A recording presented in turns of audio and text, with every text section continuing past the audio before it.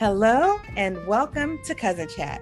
I'm your host, Donna Pazant, and if you're already a follower, welcome back. If this is your first time with Cousin Chat, welcome to the family. Here, we talk about what matters. And so today, we're chatting about how much information is too much information to share with our young people regarding today's climate. Joining me for this chat is Celia Taylor. Celia, say hello to the people. Hi, how is everyone? Thank you for having me again.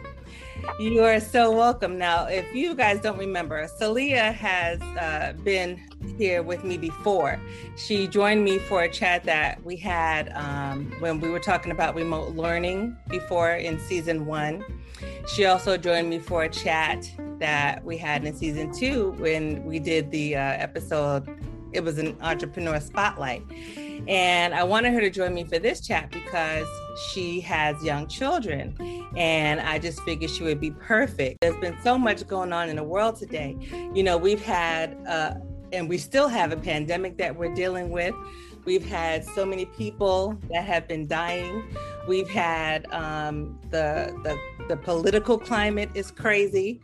We've had so many racial injustices that have been happening. And just as adults are witnessing everything, so are children. Everything is on the news. Everything is in social media. And so I started thinking about what are our children seeing? What are the young people seeing? And I know as a teacher, I can control what I allow my students to see.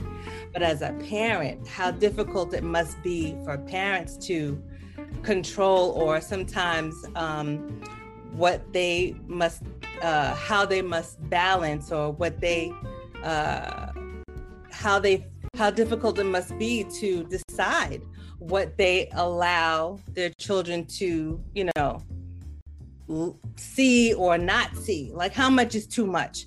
So Celia, you have young children. So when you consider all of the racial injustices and especially those against our young Black men and women, how do you balance what is too much for them to handle versus the raw truth? What I do is I get comfortable with being uncomfortable. Okay. Because there's gonna be things that, even though I may not want them to see, you know, like the death of George Floyd, or how it happened, the reality is it's played on every app, you know. They could be on TikTok and something will come up that'll have that video being played. So whenever questions do arise, I don't try to ever shy away from the answers. I try to give the answer that is a biased answer, that is information filled, and you know, just not hiding from the truth anymore, because they're gonna find out. I would just prefer that they find out all of the information through me instead of bits and pieces through children their age, which could be just misinformation, because that's then where I'm responsible. If I ignore the question or say we don't talk about that, that's detrimental, because it's going to cut off the communication between parents and children. They're going to always go somewhere else to find answers. So that's my thing, is to just be okay with being uncomfortable. Get comfortable with being uncomfortable with the questions that are asked, and we talk about it as a family. You know, we discuss it and how do they feel. So now the questions that are asked are just, Mom, what about da da da, you know? And I'm like, I'm here for it. You can ask me any question, you know. Now, just for the sake of our listeners, how old is your oldest and how young is your youngest? My youngest is 8. She's a girl. My oldest is 13.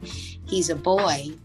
And it's interesting because having an African-American male son who's a teenager, he is exposed to more.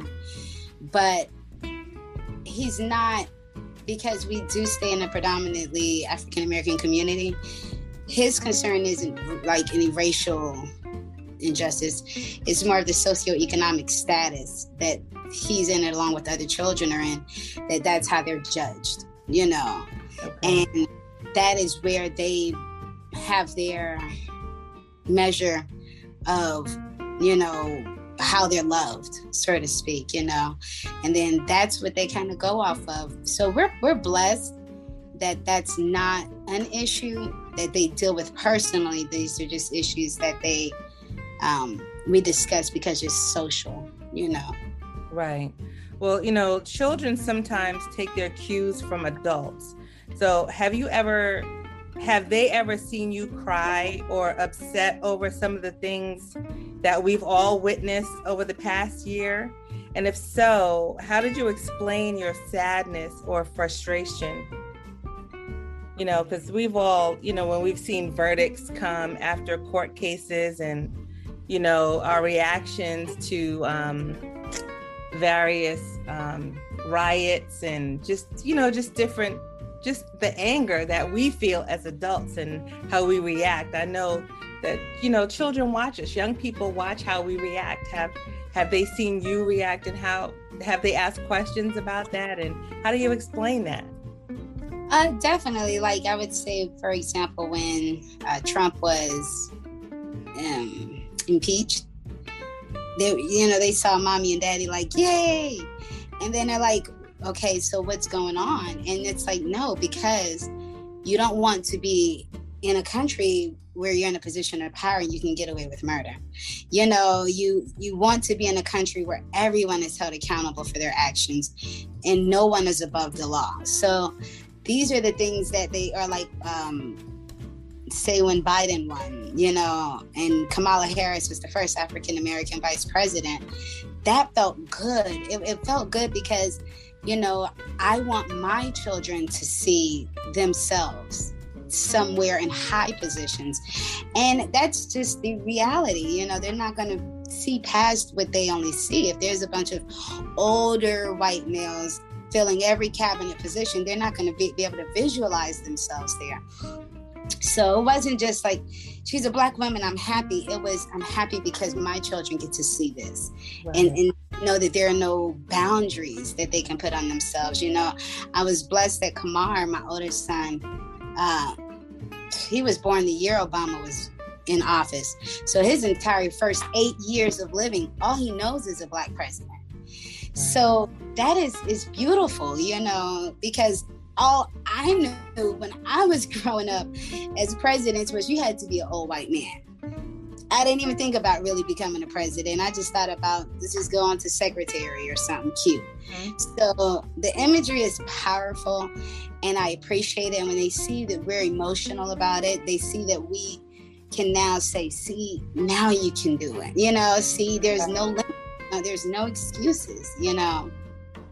And that's so interesting to think about it from that perspective. Like, that's all he has seen. That's it. Like, that's what he's seen. Something that we probably couldn't even imagine. And that's all he has seen. And imagine, after Obama, the next president is Trump. So all he's seen is, okay, I know what dignified Black is. What is this? You know, so it's a cockiness, well, not a cockiness, but it's an arrogance I believe our African-American males deserve to have at this generation, at this point, because now you see when there's a racist, that like the gentleman in the news with the racist rant, and then everybody shows up to his house, it's like, it's a turn going on now where it's like, we're not afraid, you know? Wait a minute, we can all stand up with this person and know we're all there's power in numbers, you know, and it's beautiful now that we know how to come together, you know. So I love it, and I love that everyone is kind of seen, and again, you'll see it a lot of these riots is young people. We're not even out there. Right, I know. It's like this generation of no fear. Exactly. They're not scared anymore. They're not feeling like, you know, there's somebody who's untouchable. If they're in trouble, they feel like I can call Obama, you know, it'll be all right, you know. all right, Oprah and Michelle, it'll be okay. So it's a beautiful turn because it's ostracized. It's beginning, and what's beginning to happen is hate is beginning to just be ostracized. You're ostracizing yourself when you're hate, when you are racist or you're nasty. It's like then everyone's like zeroed in on you. And I love it. I love it. Like a conversation my son and I had a few weeks ago, and we were just in the car talking, and this was about a trans.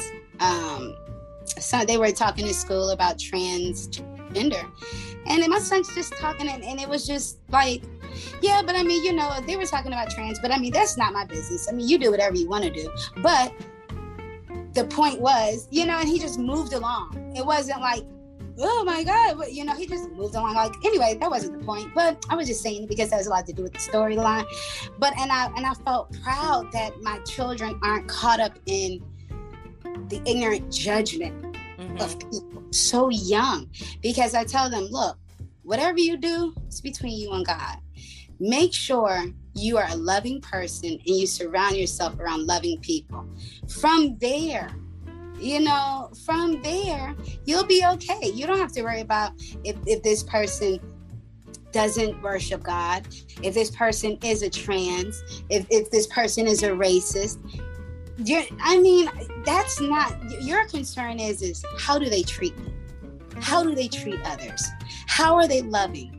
And I like that scope that the young generation is kind of having now. It's taking off of the physical, and now we're looking inward now, and I like that, Yeah, and they have a lot of good role models. It's like they're starting off with the good role models. Yeah. And so it really is a positive thing. I thank you so much for joining me today, but, I was really thinking about, what are the conversations like with parents and children today, because there's so much more at young people's disposal. Yeah. Like you don't even have to have a conversation, and they could just look on the internet and see whatever is out there. Yeah. I was just wondering what the conversations were like, between parents and their children. So I thank you for joining me today to kind of shed a little bit of light on what the conversations might be like. I'll definitely say in a nutshell, they're all uncomfortable. You're holding your breath before they're asking the question, like, go ahead. Oh my. Well, listen, for those of you who are still hanging with us, thank you so much for still being with us. If you would like to follow Cousin Chat, please do so on Facebook, Instagram, and Twitter. You can listen to our episodes on all your favorite podcast streaming platforms, such as Apple Podcasts, Spotify, and you can even go to our website, cousinchat.com. That's CUZNCHAT.com. I always, I like to leave people with something to think about. So my takeaway for today is just that, although we may want to keep some of the more disturbing truths from our young people, it's important for them to know what's happening in the world so that they don't get blindsided by some of the realities that are out there, like some of the things that are happening. We can't keep them from it. We got to let them know what's happening out there. Celia, do you have anything to add to the takeaway? Absolutely. Do not be responsible for the arrested development of your child. You are 100% responsible for that. And it's okay to tell them 100% of the truth. And if you don't know it, Google it together, look it up together, research everything together, but make sure when you're having conversations with children that they are as much fact-filled conversations as possible so that your child can walk away with all of the information that they've collected and come up with an intelligent conclusion themselves. I would definitely say that's my takeaway. Well, that sounds good to me. Well, I'm Donna. And I'm Celia Taylor. And so until we come back to our next Cousin Chat, think about that. Be blessed, everybody. Bye. Bye.